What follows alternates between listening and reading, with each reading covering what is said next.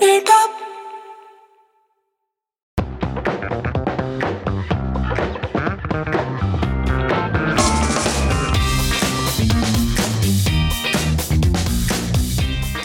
everybody, welcome to another episode of Cape Town. It's a superhero podcast about superhero things. I am Tyler Huckabee. I'm Hannah Mazzell. And I'm Ryan Ham. And this week we are talking about Loki. We last week, if you caught last episode, we did a deep dive into the really probably I'd say maybe an ill-advised 10-minute deep dive into about 1,000 centuries of Loki. 1,000 centuries, not quite, but that would be. But a lot of Loki lore going back to the very early to Norse folklore, up through his Marvel Comics appearances and through today. Today, Ryan and Hannah are here, and we're going to be talking a little bit about some of his comic book appearances and what we're expecting from the show, which is going to be coming up the Wednesday after you all hear this, I think, if all goes according to plan. But we will get into that. There's a lot to talk about there, obviously. But first, we are going to talk about a few news items. There's quite a bit of Marvel, kind of interesting Marvel news this week, and then DC has one or two things. The first thing, Hannah, you said you hadn't seen any of Hulu's new MODOK show that is starring and I think created by or produced by Patton Oswalt, or he was involved in the writer's room in some capacity. I haven't seen it, although it has been advertised to me on several different platforms, aggressively. Their SEO targeting has right between the eyes. Oh yes, yeah, we are the target. And they can't even get you. They haven't. Well, you've been too busy with Mare of Easttown for any other show. Oh Lord, yeah. I'm recovering right now emotionally. Are we all caught up? I haven't seen any of it. Yeah, I am. We won't pivot into a Mare of Easttown fan podcast, but it's close. Okay, maybe. I might just have to do it tonight. Now that it's all out of the way, maybe I'll get to that. Yeah, it's only 7 hours. Just knock it out. It's one of those. It's worth it. You could do it one night, man. Yeah. It's that good. All right. Hannah, your tweets were very about it. Were the thing that made me more than anything really interested in seeing it, because you talked about. Oh really? Yeah. Oh yeah. You gave it a hard sell. Oh, I mean, it's real. I have to say that all the hype that anyone has been saying about it, honestly, it's deserved. It is just excellent television. I was talking to Justin, my husband, about this last night. And I think this doesn't spoil too much, but it's actually quite. It's a murder, drama. It's quite wholesome. The sentiment and the tone of it is wholesome, which surprised me. It's all part of the Gene Smartessence. Yes. Oh, Gene Smart. Yeah. The Cape Town podcast is very pro Gene Smart. We've talked about her a couple of times. Yeah. I think off book, but I do like her. I am interested in. I honestly just haven't. I feel like the hour-long drama thing, I'm finding less and less time in my life for, which was at least part of the appeal to watching MODOK. You can knock those out in 25 minutes. Yeah, little 25-minute guys. So have you guys Ryan? Seen them? I watched about 3. Okay, I've only seen the first episode. I think it's pretty funny. I think it definitely, you can tell it's made by the Robot Chicken people. Mm-hmm. A lot of the animation looks really similar, and even some of the kind of scattershot. Sometimes it veers a little too into Family Guy territory for my taste, where it's just sort of these non sequiturs piled on top of each other. But then, I think other times it's pretty funny. And Patton Oswalt is great as the voice, and Ben Schwartz is in it too, as MODOK's kids or MODOK's son. So it's got a great voice cast. It's pretty funny. The thing I particularly liked was that it is sort of a running joke that AIM is very stupid, which I think has been needed to have been talked about for a long time. So I liked that. They do it. They do a good. They use AIM as a way to sort of skewer corporate, corporate tech bro culture. Yeah. In some ways that I found pretty entertaining. I would agree. I would say that I'm so far generally enjoying it, and we'll probably finish it. It wasn't quite the slam dunk that. I think the joke, it's one of those, there's a gag a second. So they're flying fast and furious at you. And I would say they're probably hitting for me right now at a 60-40 hit to miss ratio. Yeah. Is this an adult only show? Yeah. Or It's pretty teens? violent. Yeah. It's pretty violent. It's not quite as gleefully unhinged as maybe some Robot Chicken stuff gets. Yeah. Mm-hmm. Which Family I think Guy is pretty actually good. Family Guy's a pretty good comparison, probably. It's not quite as anarchistic. and I think maybe. that's kind of what hurts it, is that it's not as unhinged because you can see like they want to, but then there's like the Disney leash that like hinders them, I think, from going as far as they could. But I mean, I sort of understand that too, because then I also, part of the reason I was interested in it was because I read that it's canon in the MCU, which is wild. Apparently it's being considered. This is in the MCU timeline. Is it in its own like world? Is it like in another reality? Probably, but they haven't explicitly said that. Like Iron Man makes an appearance. He's voiced by John Hamm in a pretty short cameo. Yeah. And it does go, like, there is a narrative thread. Like, they are kind of following MODOK's like surprisingly normal marriage to this wannabe Instagram influencer who seems like a genuinely good person who, for reasons unknown, supports her husband's evil schemes to overthrow the world, but doesn't seem to be a supervillain herself. She just is. She's like a homemaker living with the kids, and there's a lot of really good stuff in it.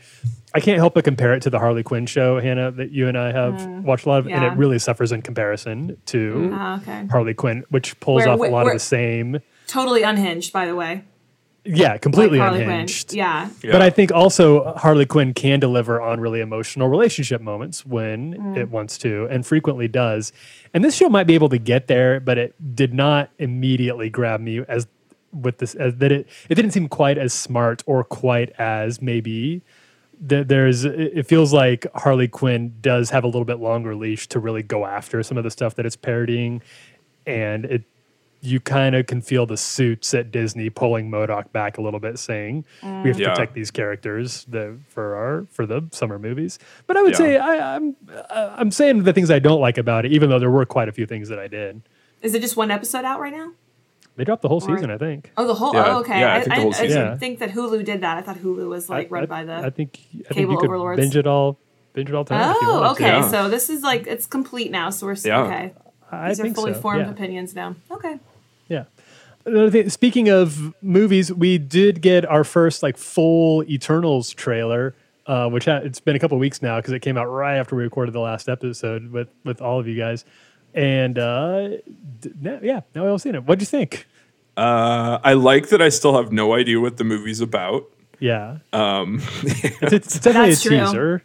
Yeah, yeah. It's more a look and feel to you because the look and feel is pretty distinctive. Yeah, and I mean that's what stuck out. That's what stuck out to me the most. I think is just like you can tell that like those wide sweeping vista shots that Chloe Zhao kind of really used in Nomadland. Like that's clearly being used here. It almost reminded me of Arrival a little bit, like in the spaceship design, kind of like creeping across this natural environment. So I mean, it looks and sounds great. So yeah, the visuals looked really, really cool. I didn't that last line that Richard Madden has. I don't know. I didn't find was about it supposed to be being funny? In charge of leading the Avengers. I don't know. Maybe it's who just lead like the Avengers now. He could do. He was like he made a little gag, and everybody knew he was kidding or something. I guess, but like if that was supposed to be funny, it's not that it's the joke itself. It was his delivery of the joke. Like I've just never seen him in any kind of like comedic role. I know nothing about this movie, so it's hard to imagine where they're going with it. But sometimes in the same way. Oh, okay. This is in a different way. Honestly, Captain Marvel.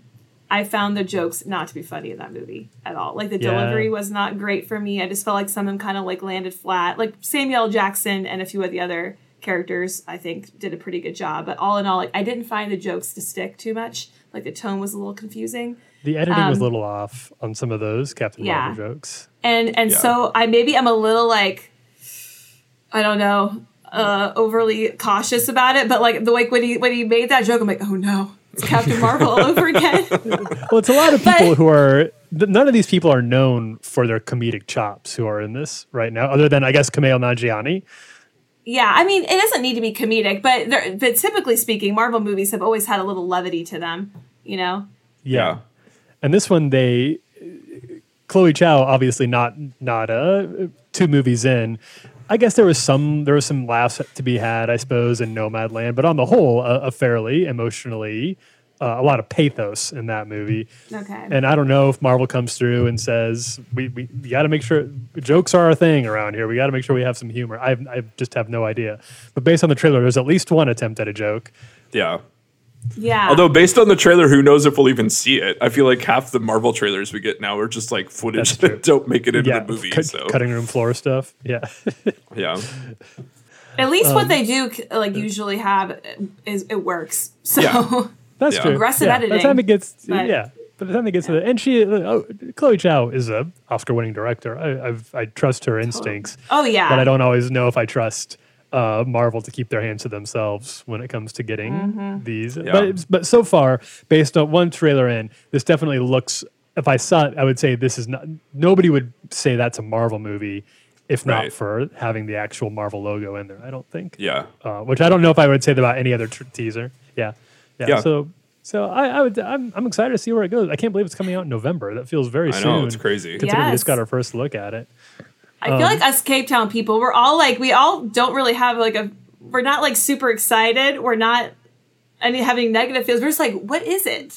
Yeah. Yeah. As somebody who's read a lot of comics, Eternals for me are still a little bit of a question mark. Like this is not a well-known property, even to people who read. I think a lot of people are going to pretend that they've been big Eternals fans for their entire lives, but those Right. people are lying. These are C-listers at best. Yeah. If in Marvel you claim to be a huge Eternals fan, then show me your Jack Kirby tattoo. It's like it would be. Which it is like Jack Kirby's kind of final comic book magnum opus. So it has a lot of comic book credentials in terms of its creation power. right. But the Cape Town Eternals episode will take a lot of research on our parts because there's really just not a lot of Eternals comics even out there right now for you Right. to read up on.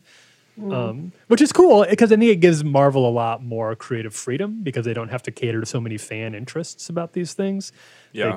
They can just kind of take these characters as a little bit of a blank slate and do what they want with them, which is really cool and I'm sure very freeing for them. But it makes it hard to know how it's a different kind of hype. And I think more of the hype is honestly attached to the creative talent behind the camera than there is to the property itself. Yeah. And just the name Marvel. And two really brief notes. The first, we knew this was happening, but it still kind of shocked me that they actually cast Aaron Taylor Johnson to play Kraven in Sony's Spider-Man without Spider-Man movieverse.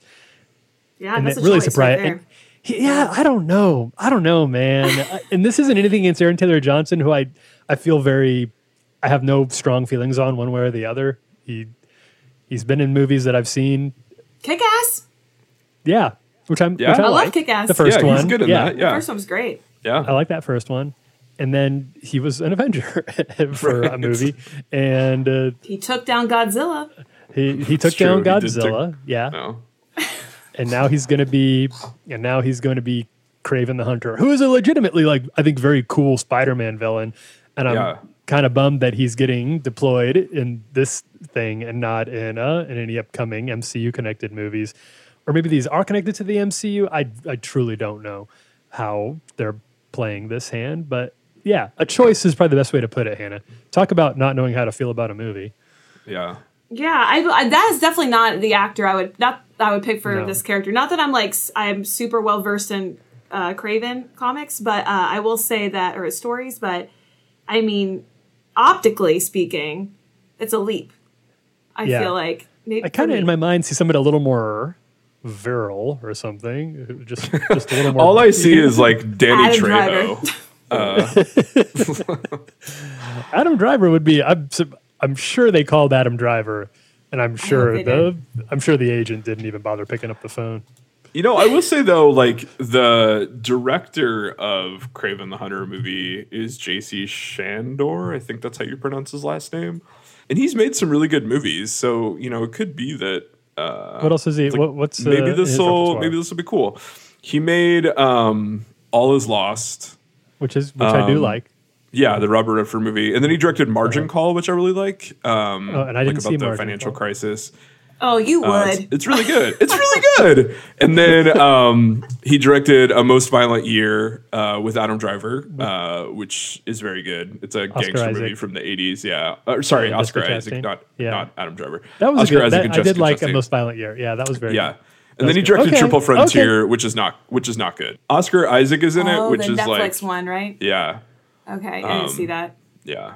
It's not very good. Well, but they tried. But the odds are in his favor. Okay. I'm back. I'm like, I would say cautiously on board. Yeah. I want to see how I want to see what KRAVEN looks like. I think that's the thing. It's like the first shots from this from the production are going to be, we're going to really pick those apart here. If he doesn't have the absolutely fabulous giant lion split down the middle going all the way to, then what are you doing? Like there's only one costume for KRAVEN. It's pretty easy to get right. All you need is a dead lion. Yeah. And make it into a bolero and you've got KRAVEN. And I think he has, if I remember correctly, like leopard print leggings that he wears, which you gotta have those. Yeah. And so I honestly if they get the costume right, I can forgive a lot about the movie. Yeah. Who's he gonna hunt though? This is the thing. Apparently not. Venom, I guess? They found something for Venom to do. Yeah. Or maybe Tobey Maguire will come back and this is their secret. Well, maybe he already is for the next Spider-Man movie. I don't know. And then we don't need to spend a lot of time on this, but we would be remiss to not bring up the fact that Dwayne Johnson did bless us with an Instagram post because he's currently filming the Black Adam movie, which I'm like super pumped about. He's been attached to this movie since I think like 2004 or 5 when they first started talking about doing this, because he obviously just looks the part of Black Adam. He's got, and if you got Dwayne Johnson looking the part of superhero, you got to cast him for it. And so he posted an Instagram of him working out, of him getting in superhero shape for this.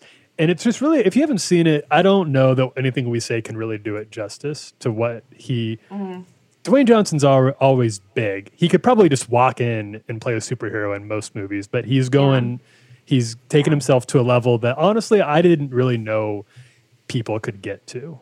Yeah. Very veiny, much bulk. I don't know if I've ever seen somebody all quite around like this. No. Yeah. And I follow his Instagram account pretty closely. You gotta. For research purposes. Yeah. Well, you got a podcast. So he's always he's very passionate about his gym time. That's true. But I was a little worried. He looked very tired in that picture. He looked like he maybe did not take enough electrolyte gummies or whatever it is. No. That's an accusation to throw out. I don't know. I don't know anything. It's a plant-based supplement. That's what I would need. That's what I would need to look like Dwayne Johnson. No, there's not enough growth hormone in the world. I would not look like that like he does. Yeah. But he made also a very big to-do about how this was all very scientifically moderated, because he's supposed to look...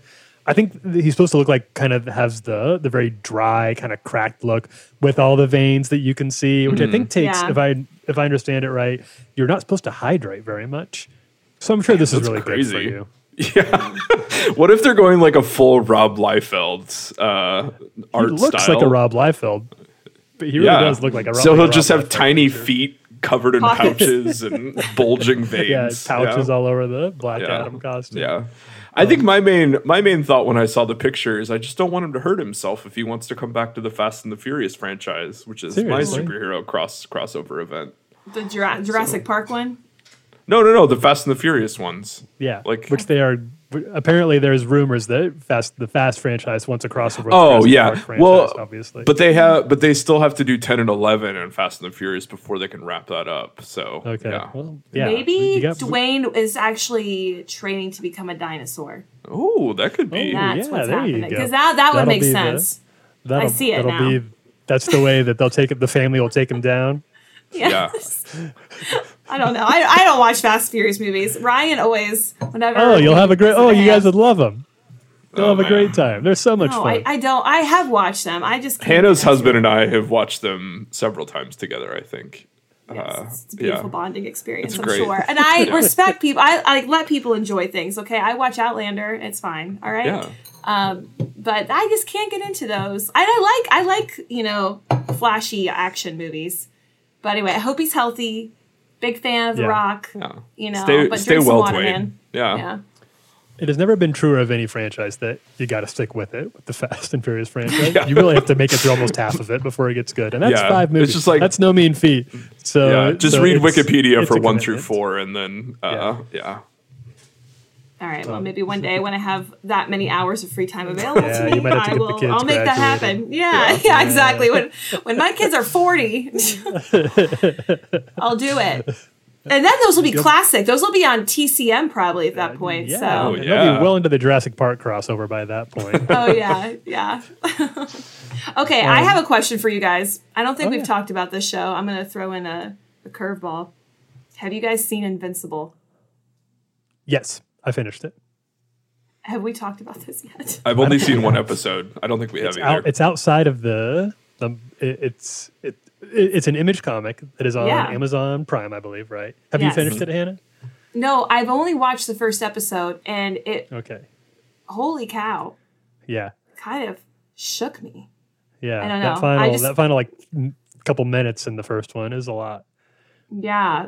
It was in the way like Harley Quinn on HBO Max is violent and, crass and all those things. But like, oh my gosh, the last couple minutes of that episode 1 were incredibly violent. Does it continue throughout the rest of the I would say pretty much every season? episode has at least one scene of fairly shocking violence. If it's renewed for another season? It's been renewed for 2 more seasons, I think. Oh my gosh, so it's been at a hit. least. I feel like we kind of have to talk about that. We could do an episode on it actually. I would say that having finished it and have not read the comics, even though I know they're very well regarded. I know people are big fans of those. I thought the show ended quite well. I thought it was very well written, and as shocking as the violence is, it does seem like they are trying to use the violence in a way. I think they are more successfully doing the sort of thing that Zack Snyder is trying to do, which is show how easily these kind of godlike characters can become removed or a little bit distant from the problems of the people they're supposed to be protecting, to the point where violence starts to get a little desensitized to them a little bit, and they're not able to control the collateral damage from the actions they're doing. And in some cases, they do that pretty powerfully in the Invincible show and have some really emotional moments, especially towards the end. But you do need a strong stomach for a lot of it, because there's some pretty gross stuff that happens on the way there. No, it didn't feel flippant the way they used it or anything. At least no, it's not. It's really not. Whereas I'd say the Harley Quinn violence is quite flippant. They're using it as a gag. Yeah. And they do say, I would say they take violence quite seriously in Invincible. Violence has a collateral and even emotional effect on the people who commit violent acts, or in some cases it doesn't. And when it doesn't, it's quite chilling. Complicated show to talk about, and I'm not sure I trust myself to give it the review that I think it deserves. But coming off of it, I would say I'm a fan. I enjoyed it. I'm looking forward to season 2. It could be curious to have a discussion about Invincible and The Boys. I feel like they both kind of tackle. Yeah, they come from the same. Cut from the same. I know you're a big fan. It's weird that Amazon is like the home of deconstructed superhero shows now. They've got at least those 2. Yeah. I guess Jeff Bezos is just kind of. He must not know it's on his own channel. I don't want to draw a connection there. I don't want to give him any credit for any of that. I think he just signs.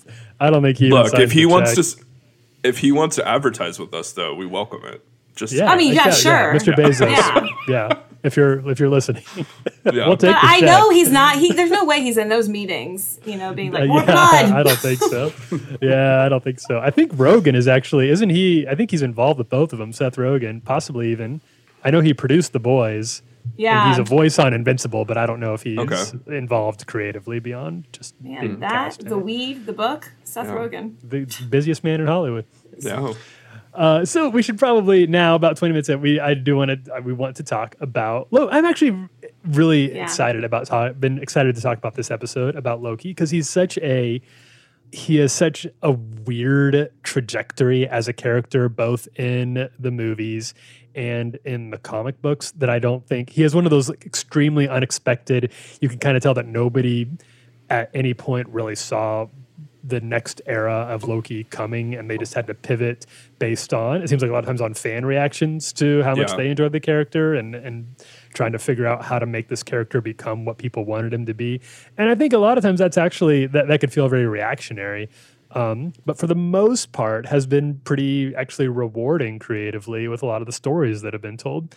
So I actually want to start, even though I know we've read a few comics, the first thing I wanted to ask you guys about is on the eve of Loki's, of Tom Hiddleston's Disney Plus series, why do you think this character, who was kind of originally a one-off villain for the first Thor movie, has become such a popular mainstay of the MCU and of pop culture at large? Do you have any idea what to attribute that to? Well, I think that he is a character who's existed outside of comics, for hundreds of years before he was ever, made into something like, pop culture makes him unique. So like ancient religion did the heavy lifting of making him. Well, it already gave him, there was already like some kind of like, he was already like a notorious figure, in a historical sense, I suppose. And then I feel like his character evolved quite a bit. If like you go from like, when he started like Journey into Mystery the first time Journey into Mystery like 1963 or something. Yeah. Like before like the when he was into Thor, very like the way he's changed, the way that they've evolved the villain, and they've had fun with him too, where he doesn't just stay like this kind of like evil mastermind. Like I don't think you've ever seen, in my experience, I don't think you've seen a character kind of evolve with culture the way that he has. Yeah, I think that's really true. I think he, like a lot of Marvel villains, started out as a pretty stock character. Like he was always like kind of cracking his fingers and being like, I'd like to see Thor get out of this one, and then Thor does, and it's all over. But more than a lot of villains, has evolved and changed, and he's really been on every part of the what do they call that gradient of chaotic neutral to through. Like you can at some point in his journey put him on pretty much every square in there.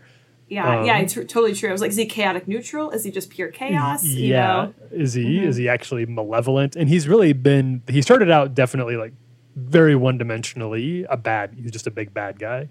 And he's probably you would still call him a villain in most of his appearances, or at least self-interested in most of his appearances, even if he has even if those interests accidentally kind of become like saving the world or rescuing somebody. I don't know how often he's ever done anything that you would call straight up heroic.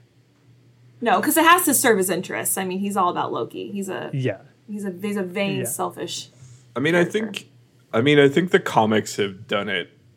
Like, I mean, it's interesting you're asking this question because I feel like the movie trajectory has been similar to the comics in that I think a big part of it, I mean, is Tom Hiddleston's performance, I think, is Loki. Like, I've been rewatching the first Thor movie, and it's clear, like, he's in a better movie than most everyone else is, because he's great. He's having a blast, and, I think it took a little bit, and that's not to take away from Chris Hemsworth or, obviously, Anthony Hopkins, but I think he just got the character really well. But I think the interesting thing with Loki that, I think continues to bring him back. And Hannah, you touched on this, that like the relationship exists already outside of comics, but I think the key to it is the Thor Loki relationship. And so the audience, I think, isn't allowed ever to totally hate Loki because Thor never does. So I think, even in those moments when Loki is like strict villain or chaotic evil, like somehow Thor always finds it in his heart to forgive him and like have him try again or something like that, even when it's awful. And I think, there are moments like I was reading through the Kieran Gillen run with Loki, with Journey into Mystery, where Loki features pretty heavily. And I think that's just like, it's a really interesting move because it did something similar, I think, that the movies where it kind of like it kind of begins with Loki being, this villainous character, and then kind of having to reset it and be like, oh, wait, people really like him and Thor really likes him, so we're going to bring him back as something more complicated and shaded than just the villain. Yeah, that's a good point, because sorry, Tyler, because not only does Thor love Loki, but Loki has a love for Thor that he can't quite shake either. And Thor is a very flawed character. I mean, and there's this kind of animosity there that feels totally natural, with siblings, this kind of,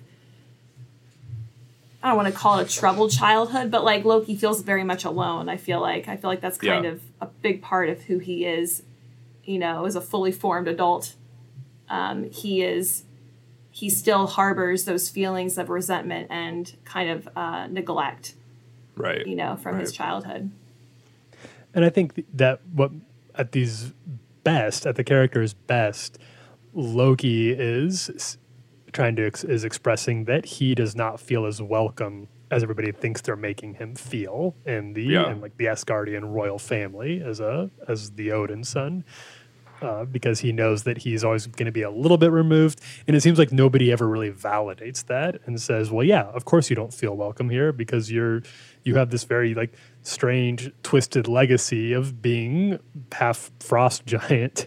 And that's I think that's a completely valid thing for him to feel and to express. And it makes a lot of sense that would create a lot of resentment that could manifest in some global domination schemes if you're the god of mischief, and when Thor just tries to write that off as somebody like Thor would, as a very not terribly emotionally wise person like Thor would, just say, no, what are you talking about? Of course we let you in here. Then he continues to not really feel seen. But I think you're right, both in the sense that he.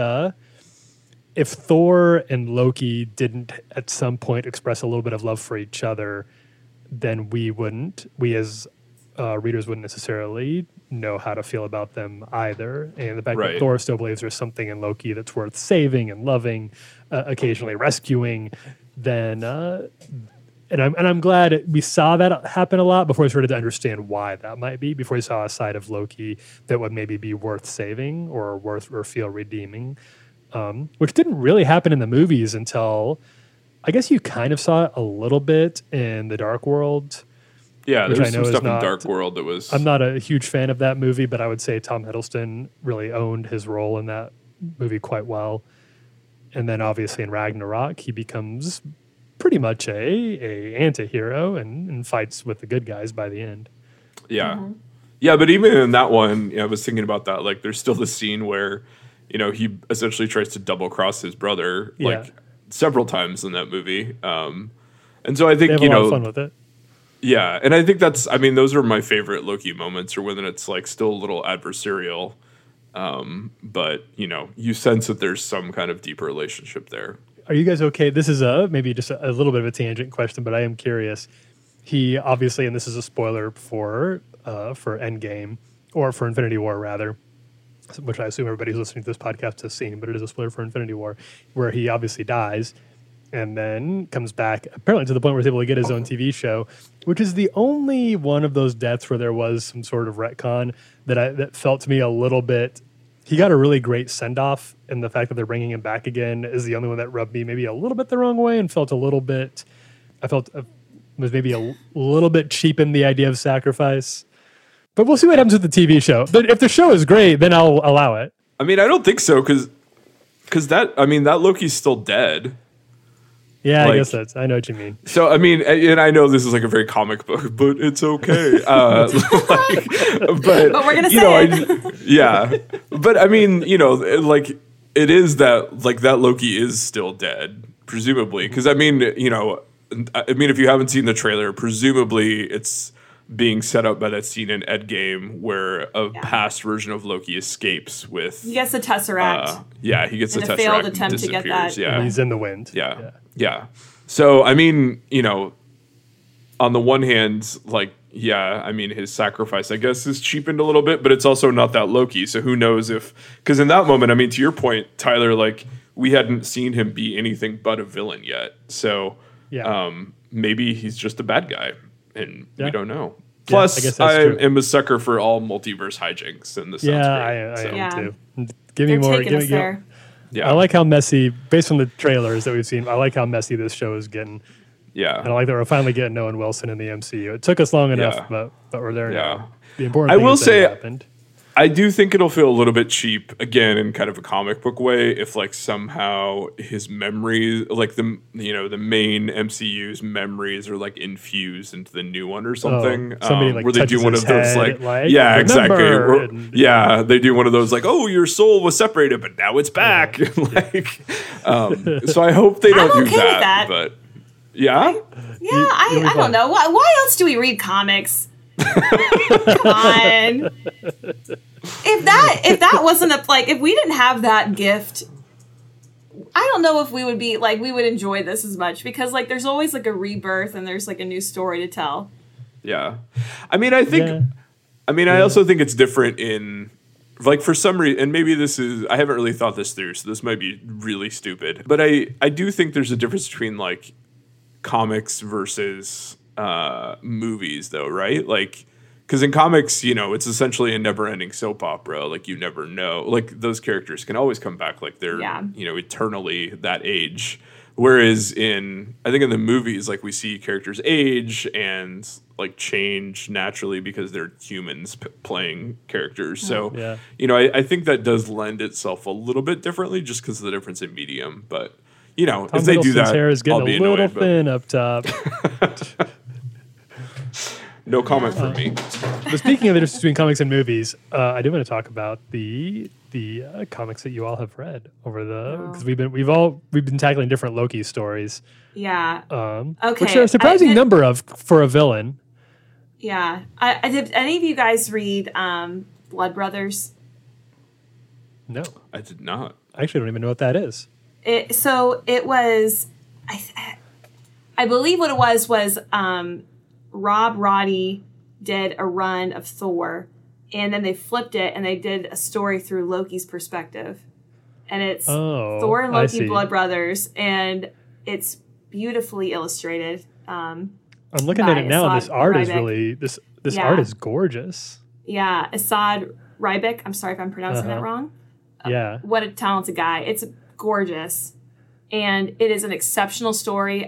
In terms of what we were talking about earlier with that complicated relationship with Thor and Loki, it dives into it, fully. That's kind of what it's all about. And it is so well written. I loved it. In fact, that's why I was late, because I was finishing it. And it's so, so good. I'm kind of shocked I've never even heard of this story, because I'm looking at this artwork now, and this is really spectacular. This is just beautiful stuff. Yeah. And I like Esad Ribic, but this even feels like he's on a different level. What a find. So the basic story is it tells two stories, or one story through two different perspectives? This one is pure. The one I read was all Loki. I think that there's a run where it's just, typically going through Thor's, perspective. But I don't want to spoil too much about it since you guys haven't read it, but Loki's taken over Asgard. He's imprisoned Odin. He's imprisoned Thor, and he is utterly tormented with the fact that power and reign has not come naturally to him. He can't seem to get his handle on ruling the Asgard, and I don't think most other runs I've read with Loki have not been you've not seen such a dramatic, tormented version of him. And in this oh my gosh, I'm trying to think of the best way to describe it without spoiling everything, but the ending is amazing. It is worth it. It's an easy read for an afternoon. Go for it. It'll be worth it. Oh, I can't wait. I might dive into it tonight. What a great podcast for recommendations about what comics to read. Yeah. This is great. Esad, and I think I don't know if it's Rybic or Ribic. I'm afraid I don't know how to pronounce his last name. Yeah, it's Croatian. But he was the artist for most of Jason Aaron's very well regarded Thor run. through most of the 2000s, honestly. Yeah, this was in And, 2011, so it was probably around. Okay, so it could have been a part of that or a spinoff of that at some point. It was. Okay, I see. And Rebecca's now on the current Eternals series as Marvel starts to grease the wheels for the Eternals. So if you, that'd be cool. So he's very good at drawing these sort of mythic characters in extremely godlike poses. He really likes the idea of creating these larger than life figures who have this almost kind of literally eternal quality to them. And his Loki does not look like the Loki from the MCU or even most of the other iterations. Like he's kind of gross looking.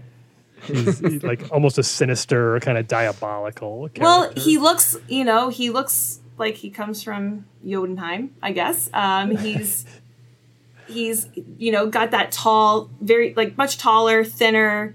He's his complexion is not what it he doesn't look like someone from Asgard. He definitely looks different, and he's got kind of very toothy, but missing teeth too.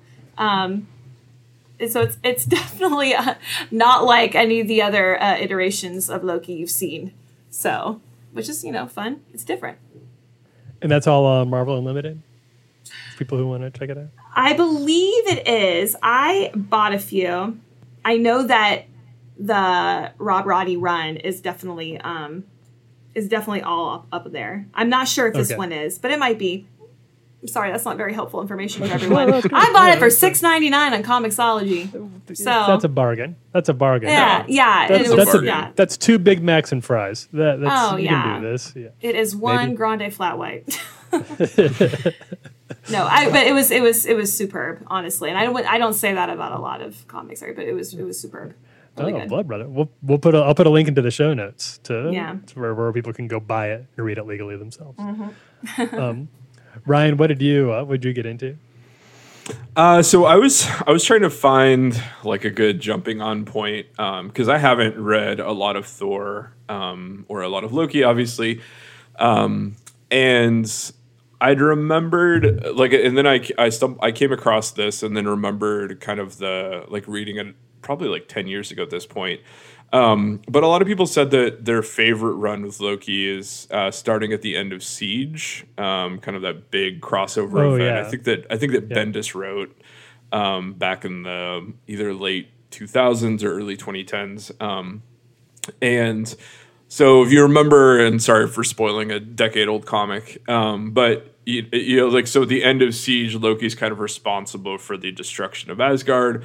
And ends up dying in the process. And so that then leads into a new series of Thor written by Matt Fraction, which then segues into Journey into Mystery by Kieran Gillen. And during the Thor run, Thor resurrects Loki in the body of a kid, so he becomes Kid Loki. Yeah. And it's really interesting. So it's really well written. It's obviously super high fantasy and great. Half of Journey into Mystery takes place in the various regions of hell. But I think, something I really appreciated that this series does is track kind of that push and pull between Loki being good and trying to potentially redeem himself while not being sure where his status is. And I think something that they do really interestingly in Journey into Mystery is the previous Loki, who is kind of positioned as much more of a villain, really chaos incarnate.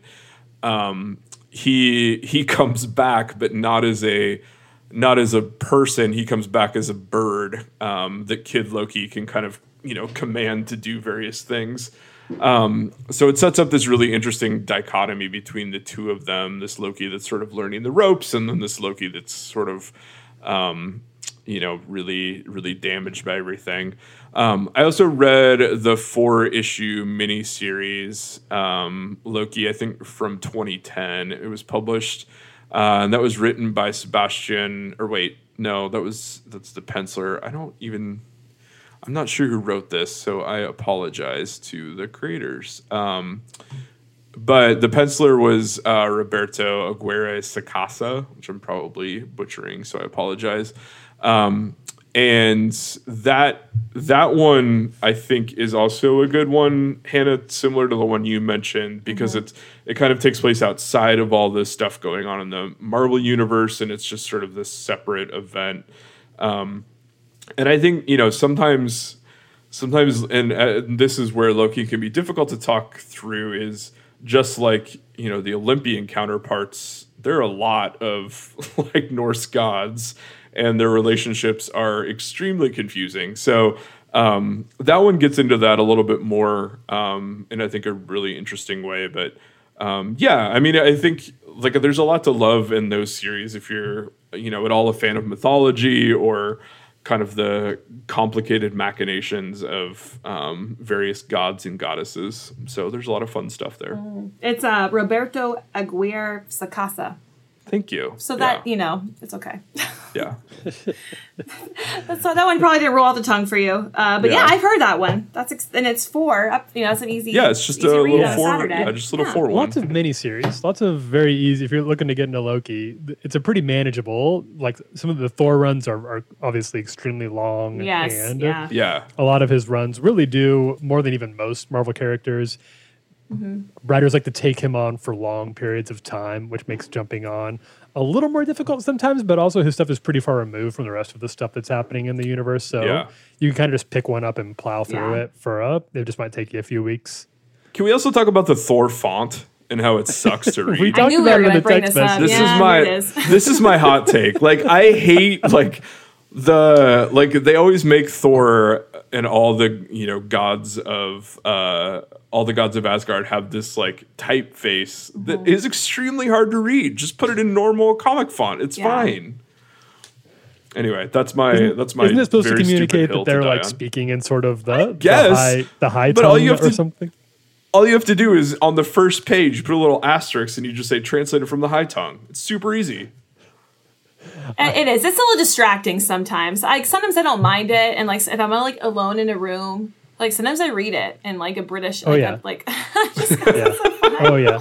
I absolutely read. If I'm alone, I read them out. I read them out loud. It's so fun. Wow. I'll cast different characters too. I'll cast. This is a real confession time. Big time. I'm all about it. I totally did that with Blood Brothers. It was great. Okay, and also, didn't Loki make an appearance in the Miss Marvel run several years ago? Wasn't he in a few issues of that? I believe that's true. That was a really fun interaction. I loved that. I think you're right. Yeah. Was he still teen Loki at that point? Was that Ryan? Was he still teen Loki at that point? No. I don't think so. Because I was just like, because after Journey into Mystery, then he joins the Young Avengers. Oh yeah, and then I also read Vote for Loki, which is fine, but I can't read anything about the 2016 election because it's just like not fun. So it's over. Trigger alert. We need to go back to we don't have to go there. Yeah, ancient history. But yeah, it is funny because he does have like so many like comedic kind of moments in the comics, and then utter just like depravity and kind of like, I don't know, like turmoil and others. It's very, it goes all over the place. So it depends on what mood you're in that day, really. I mean, have your pick. Tyler, what about you? What did you read? Yeah, so I actually went back a little bit, and I read a run that I kind of always wanted to read, but had never really dug into, and it's a classic that I think a lot of people would consider one of the better Marvel runs ever, and it's Walt Simonson's Thor run, which started in the 80s and lasted up till I believe 90 is when it stopped. He wrote Walt Simonson and his wife Louise Simonson were kind of like major players at Marvel during this era. She was really influential on Claremont's X-Men series and the New Mutants, kind of helping make the X-Men who we know that kind of reforming them from being a like group of teen youths at a school into being more of the X-Men as we think of them now, with Wolverine and Nightcrawler and Colossus. And Walt was there he was really kind of her helper for a while, her assistant, and then he got a crack at Thor, and it became very, very definitive. So his Loki was still a few years before his Loki was could kind of play either side, like we've been talking about. Could maybe he's pretty definitively a bad guy through most of this run. But what I really do like about this run and this Loki in particular is how playful it really is. This is not a Thor run that takes itself very seriously, and it's got frog. The frog is his legacy.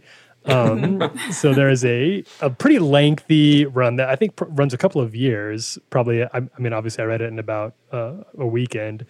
But Loki turns Thor into a frog, and he becomes the ruler of Asgard in the meantime. And finally, Frog Thor finds his own miniature Mjolnir, and so he becomes Thor again, but he is still a frog with the hammer and the winged helmet. And Does he find a swamp to rule? And then he gets involved in this Central Park fight between the frogs and the rats. He becomes like the hero of the frogs and taking great. them. And it's absolutely spectacular writing. It's so much fun, and it's very, very, which a lot of comics were not doing at the time. They were moving towards more edgy stuff. It was getting Frank Miller. weirder and darker, and Punisher and Daredevil were really moving that direction. And in the meantime, Thor is going both high fantasy and extremely like almost childlike, like storybook types of, and he navigated it really, really well. So Loki in this is definitely the villain, but he's a villain it feels more like a Disney villain, maybe a character who is definitely out for his own ends, but is not just looking to rule the world or bloodshed on a human genocide level, but is just looking to be literally a god of mischief, like pull crazy godlike pranks that only he can pull, just because he likes causing trouble and chaos and giving people a hard time.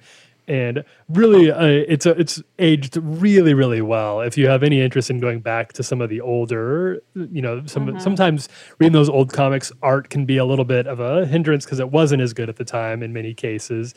But this is, I think, quite good. And I flew through it. It also has the great Walter Simonson is behind the introduction of Beta Ray Bill, who is one of my favorite, low-key one of my favorite kind of obscure Marvel characters. He's a horse-faced alien who... and he shows up in Walter Simonson's first Thor, his first issue of Thor.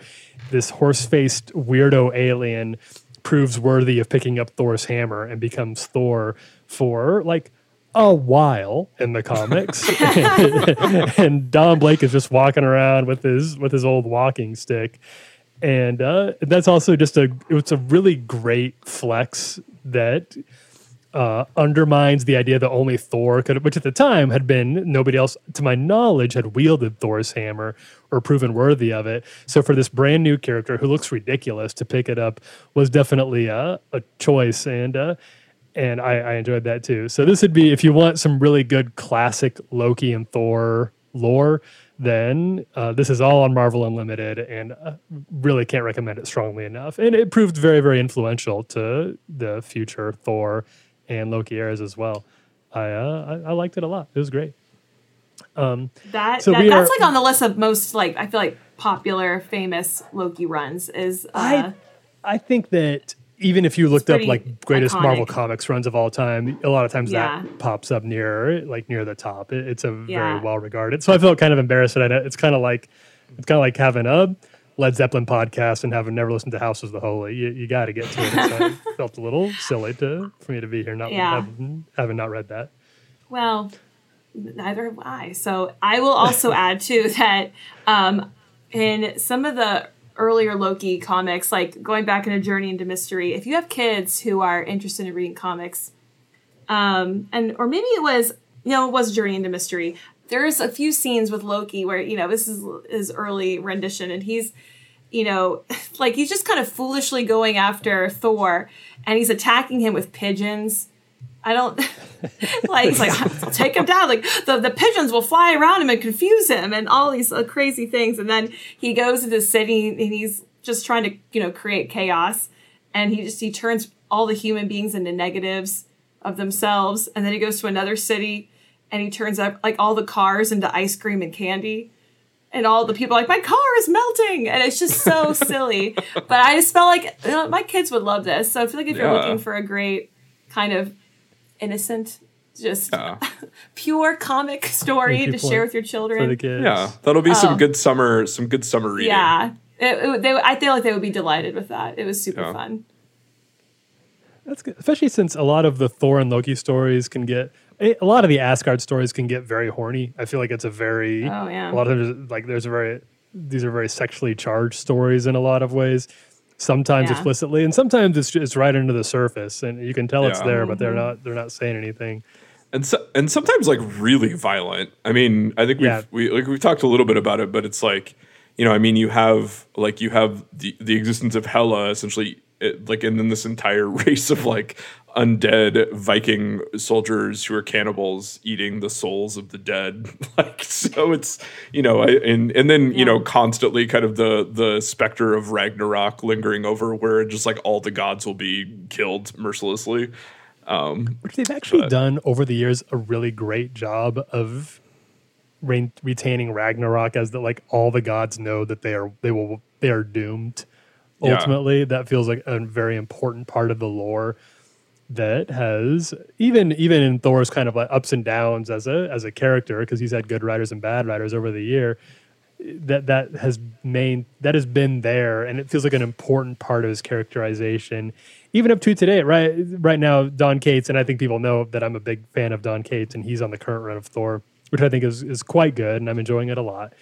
But there is this idea for all of the Asgardian gods that the clock is ticking on their existence and their homeland, and that has a measurable impact on how they act and who they love and how they decide to spend their very long but finite lives. And I appreciate that. That's something that I'd be interested in seeing the movies tackle a little further. Yeah. Movies? I don't know if we're getting one after Love and Thunder. I don't know if this is the end of the... Yeah, who could know? Maybe Beta Ray Bill will be the new Thor. Oh, I hope Beta Ray Bill is in Love and Thunder. I mean, Taika Waititi could do it. I mean, that Taika just feels totally like do it. That's low hanging fruit for him. I mean, right come on. there.